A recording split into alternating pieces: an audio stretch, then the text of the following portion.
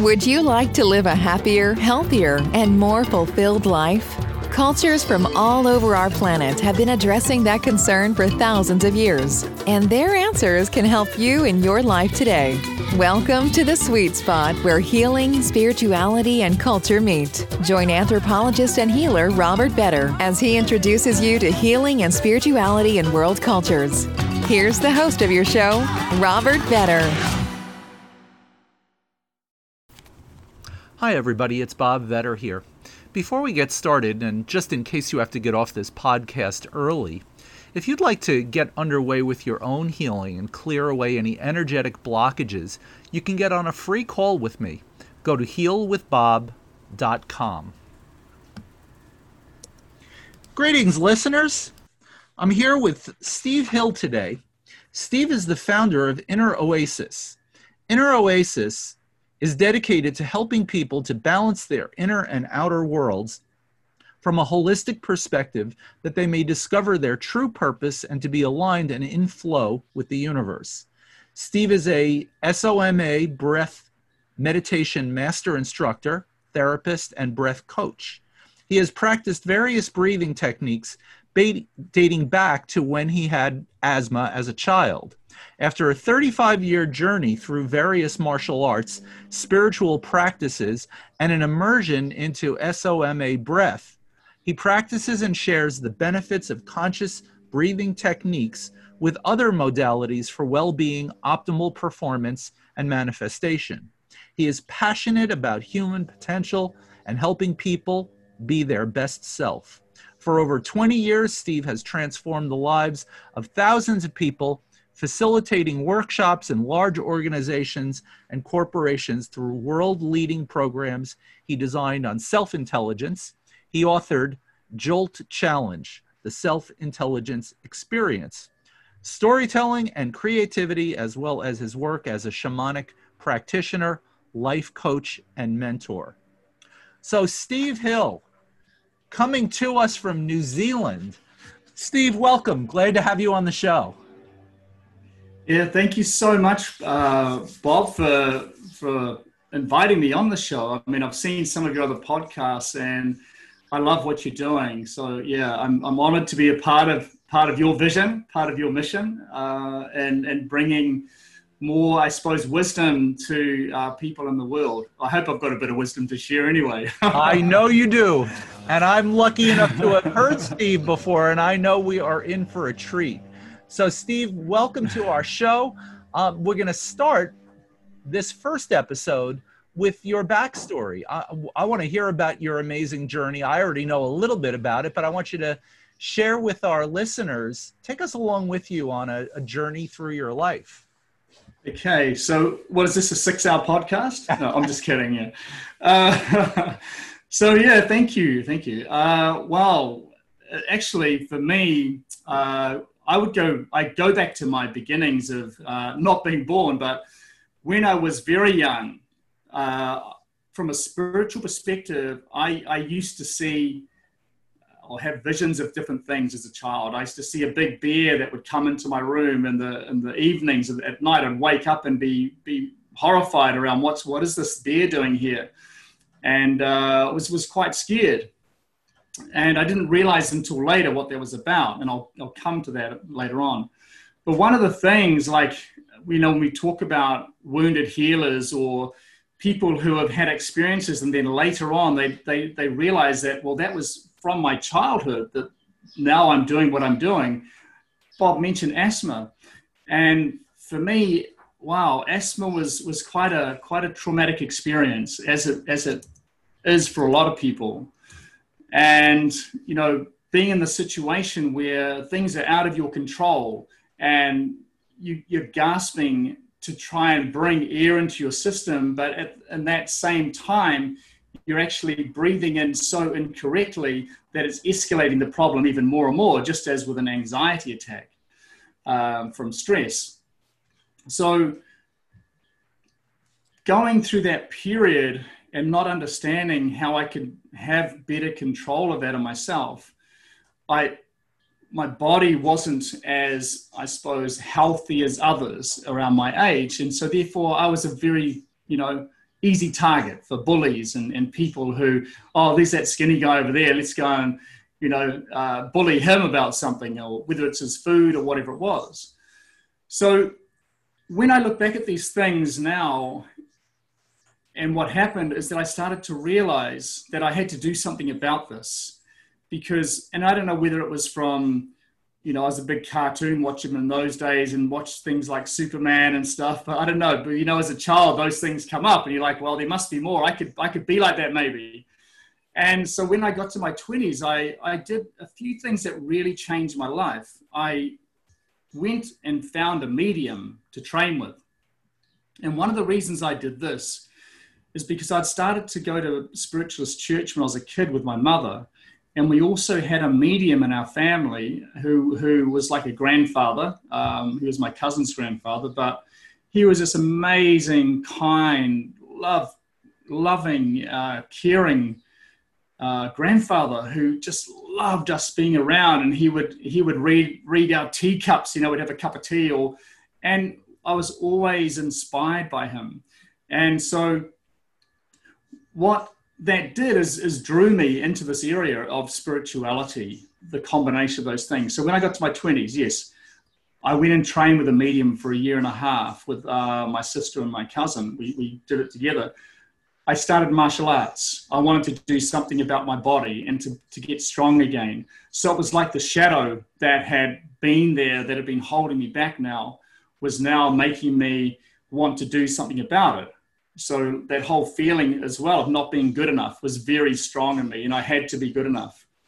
So I went down this path and learnt a lot about spirituality, learnt a lot about martial arts until only like this year I stopped doing martial arts. But it actually started to, I realized when I looked at my diet, when I started doing breathing exercises for the asthma when I was a kid, and I did these things, I started to get control back again. And I wasn't reliant on inhalers and all these other medications. So there was something here, something that my spiritual background had got me to believe in something bigger than myself, which is really important, I feel, to have that connection. And even more so, I learned later about that. So on the other side, I was doing a lot of like mental work, like everyone, the whole, as Ken Wilber would say, growing up.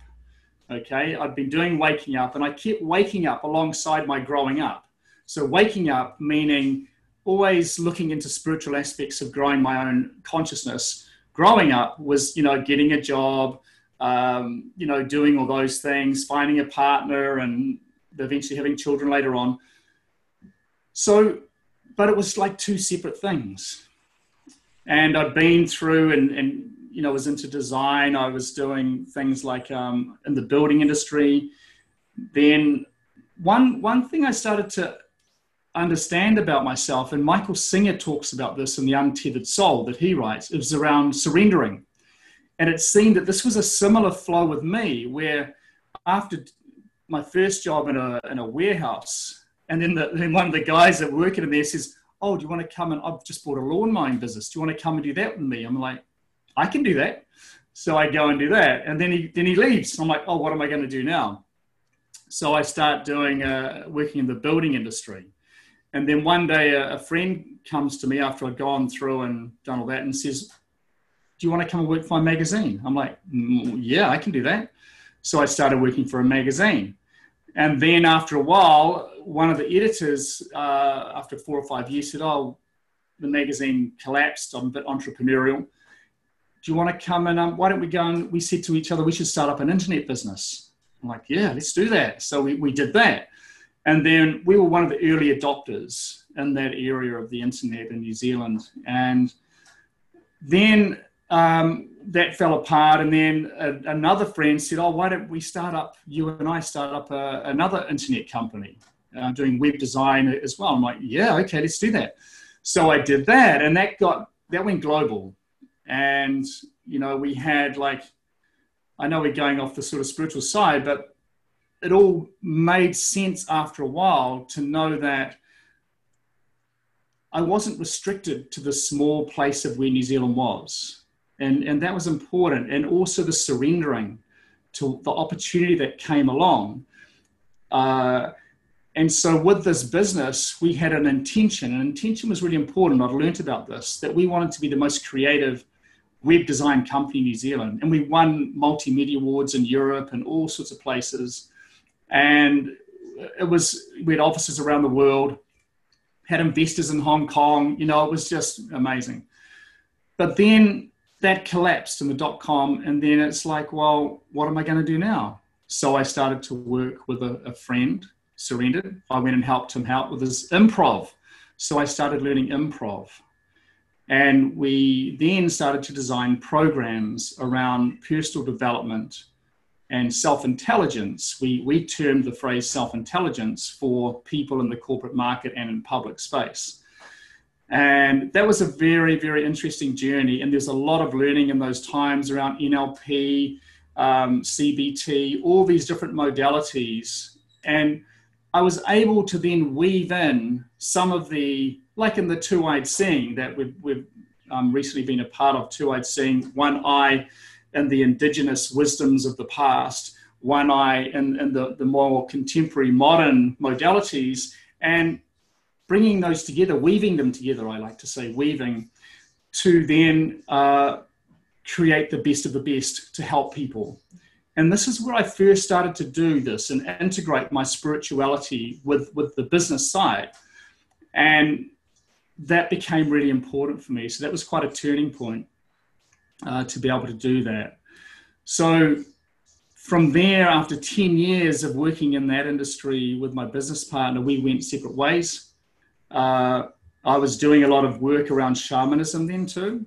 So because with the medium that I've been working with that I mentioned earlier, I was having dreams. I had a lot of crazy, I love them though, but they were very spirit dreams, right?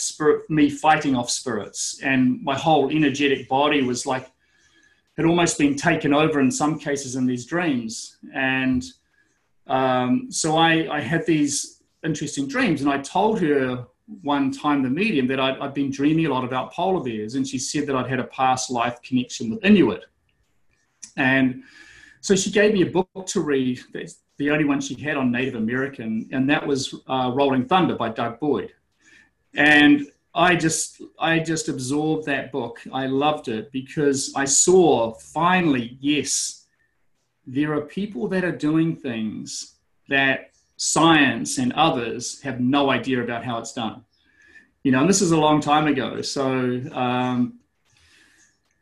it inspired me, this whole area of mysticism and esoteric, and then to know that people were able to do this, like, well, I need to get more of this. And so then from there, I learned a bit of shamanic work and studied with a woman who taught it. She'd studied under Sandra Ingerman in California. And then from there, went through from Jolt, finished all that, which was the self-intelligence program. And then what am I going to do now? So then a friend says to me, come and work for me then. I'm like, well, I can do that again. I think there's a English comedian, Catherine Tate, really, really horrible, not horrible, but funny, horribly funny. And she's a character like, I can do that, but she does it badly. Anyway, so I started to learn, and he had a company that was a Māori social enterprise in New Zealand. So it enabled me to reconnect again with Māori that I am a part of. And I have affiliations with different iwi in New Zealand or Aotearoa. So hold on one second, Steve, because our listeners here are going to have no idea what you're talking about. Okay, not even know what the word Maori means. So let's get to that part of your DNA, your ethnic background.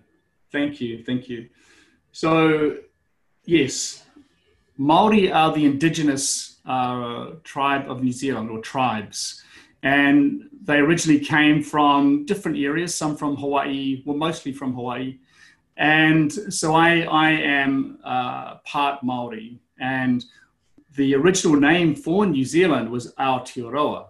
Okay, so I worked for a Māori social enterprise where their vision was to improve the lives of 10 million Indigenous people. So, and they're still working on that today. But it really got me to reconnect again to my roots, which was really important for me, because I had learned most of Indigenous philosophy from Native American, and I hadn't actually learnt it from my own people because it wasn't as readily available. If I went to, say, find a book on it, there was nothing there, but I could find them on, like I read about Leonard Crowdog and all these others, Frank Falls Crow, Rolling Thunder, but I couldn't learn about my own people. And so I didn't have that connection to that spiritual aspect. So then finished that and thought, what am I going to do after a year? What am I going to do now? And I was looking around and I came across Lorna Liana, who does a lot of work in the shamanic series and things online, and saw her interviewing Niraj Nayak, who started SMOA, which is actually, it's Soma breath, just to correct that. Okay. But it did originally stand for an acronym, which was the science of magnetic attraction. So you are right as well, Bob. But it's Soma, Soma comes from the original Hindu, the old Vedas, talking about, yeah, exactly. So I thought, I'm just going to sign up and I'm going to learn this breath work. And, learning breath work in martial arts, learning breath work from having asthma. It's like when we talk about that wounded healer, I came all the way around in the circle to do what I later realized was actually a gift for me. And that gift was having asthma to bring me to where I am now. And I use that because there was one person, I saw a clip on YouTube, and it was Ram Dass. And he was being interviewed with Eckhart Tolle. And the guy said to Ram Dass, after Ram Dass had just had a stroke, and he says, well, how is it now? It must be really challenging for you that you've had the stroke. And he kind of said, well, actually, it's been a real gift, because now I can learn to see myself how I haven't seen myself before. And I thought, wow, that's amazing, And there was also a guy, Ian Gawler, who had really, really bad terminal cancer. He was told to go home and he was going to die in 8 days, they told him. He was still alive, like over 15 years later, and he's still alive now. So, but he saw that as a gift, and he said that the people who came to him in his retreat that he'd set up later for people with cancer, is that it was mostly a gift for them if they could see it that way, because it helped them to go, wake the F up. and look, this is a message for you to see yourself and how you need to go on this journey to discover who you really are. And the ones that did that had a higher chance of, either being at peace with themselves if they did die, or it actually changed them altogether and they survived. So there was a big learning around that part of, because my wife died of breast cancer in 2007, and I had to raise my two boys, Kane and Nico. They were 4 and 6 at the time. And so that was a big learning as well from a spiritual perspective, because being the male and then raising 2 boys by myself, I had to learn about, the nurturing aspect more, embracing my femininity, and like trying to fit into women's clothes was really difficult, I'm just kidding there too, okay? I didn't do that, no. Metaphorically. But the cloak, yeah, I did have to. And I had they taught me so much, about emotional intelligence, more than anything I'd ever read, raising 2 boys like that. So that's kind of my journey, Bob, in a lot of ways of what, I don't call them obstacles, because there really are no obstacles. There are only opportunities to grow, and that's when you can step outside the conditioning of the system that we have become or we've been programmed with. And so to be able to step outside of that and see that, well, no, it's not about solving problems, it's about finding solutions.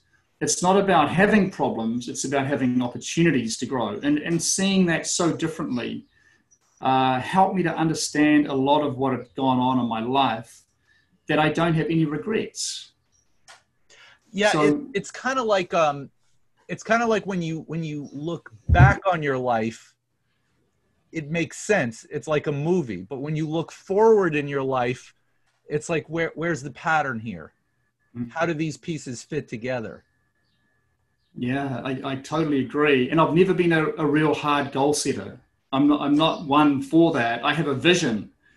And I remember my wife, when she was alive, saying, oh, look, we need to get a deposit and start paying off to get ready for a house, and get a loan, start saving, for a house. I'm like, look, it's going to be fine. I can see the house already. It's going to come. And then, a couple of years later, sold part of a business that I had, and we've got enough money for a house. We can buy it outright cash. And it was following my heart, like I said, surrendering, following my heart more than like my head. What I see is the goal setting is a head thing. But when it's combined with a heart, especially, it's a lot more powerful, because then maybe this goal isn't really the way I want to go, but it's actually led me to a place along the way in the journey that now I start to understand what I really want. Yeah. But with goals, we can be so fixated sometimes, for some people especially, like, no, I'm not looking at anything else. This is where I'm going. And that can work for some. And that's the journey. That's the journey of life, as opposed to, it's got to be this way. Everybody expected this of me. Yeah. And that's the beauty of the healing process too, is that through the healing, these different disparate things come together into one unified story. So much so. Steve, that's going to bring us to almost the end of our first session together. I'm hoping that we can explore a little bit more of the Maori connection during our next session. There is so much more to talk about. I think I could speak with you for days. So thank you for being with us for part 1 of our 3-part series. I'll give you a little takeout too. And I've kind of mentioned this. See your wound as an opportunity, not an obstacle. Okay? And how can you do this? What's a way to do this? If you meditate, that'll be even more helpful, but practice multiple perspectives and understand how others see the world. Because if you can understand that, it not only helps you to let go of those attachments to those, whether it might be someone who's done you harm in the past or whatever it might be, but it gets you out of your own head and your own way to understand that, well, my perspective and viewpoint isn't always what other people think or see or feel. So for me, that was made it easier, because if someone had hurt me, I could go, well, why is it that they hurt me? I wonder what they'd been through in their life that made them think that was right. It must have been something pretty hurtful for them. Yeah. So that's my little takeout for this week, or this session. That is wonderful, Stephen. That is certainly a great note to end on, and something that I think our listeners can take with them and use in their lives. So thank you, Steve, for part 1. Yeah, thank you so much, Bob. It's been awesome. I hope you enjoyed today's show. If you're a very spiritual person who just needs a little help clearing away what's been holding you back through some relatively quick healing techniques, get on my calendar for a free call. Go to healwithbob.com. This has been Healing and Spirituality in World Cultures with Robert Vetter. Thanks for listening. Please rate, subscribe, and share with everyone you know who might benefit from these messages. Until next time, remember, be kind and loving to yourself and others. Together, we can heal ourselves and help build a better world.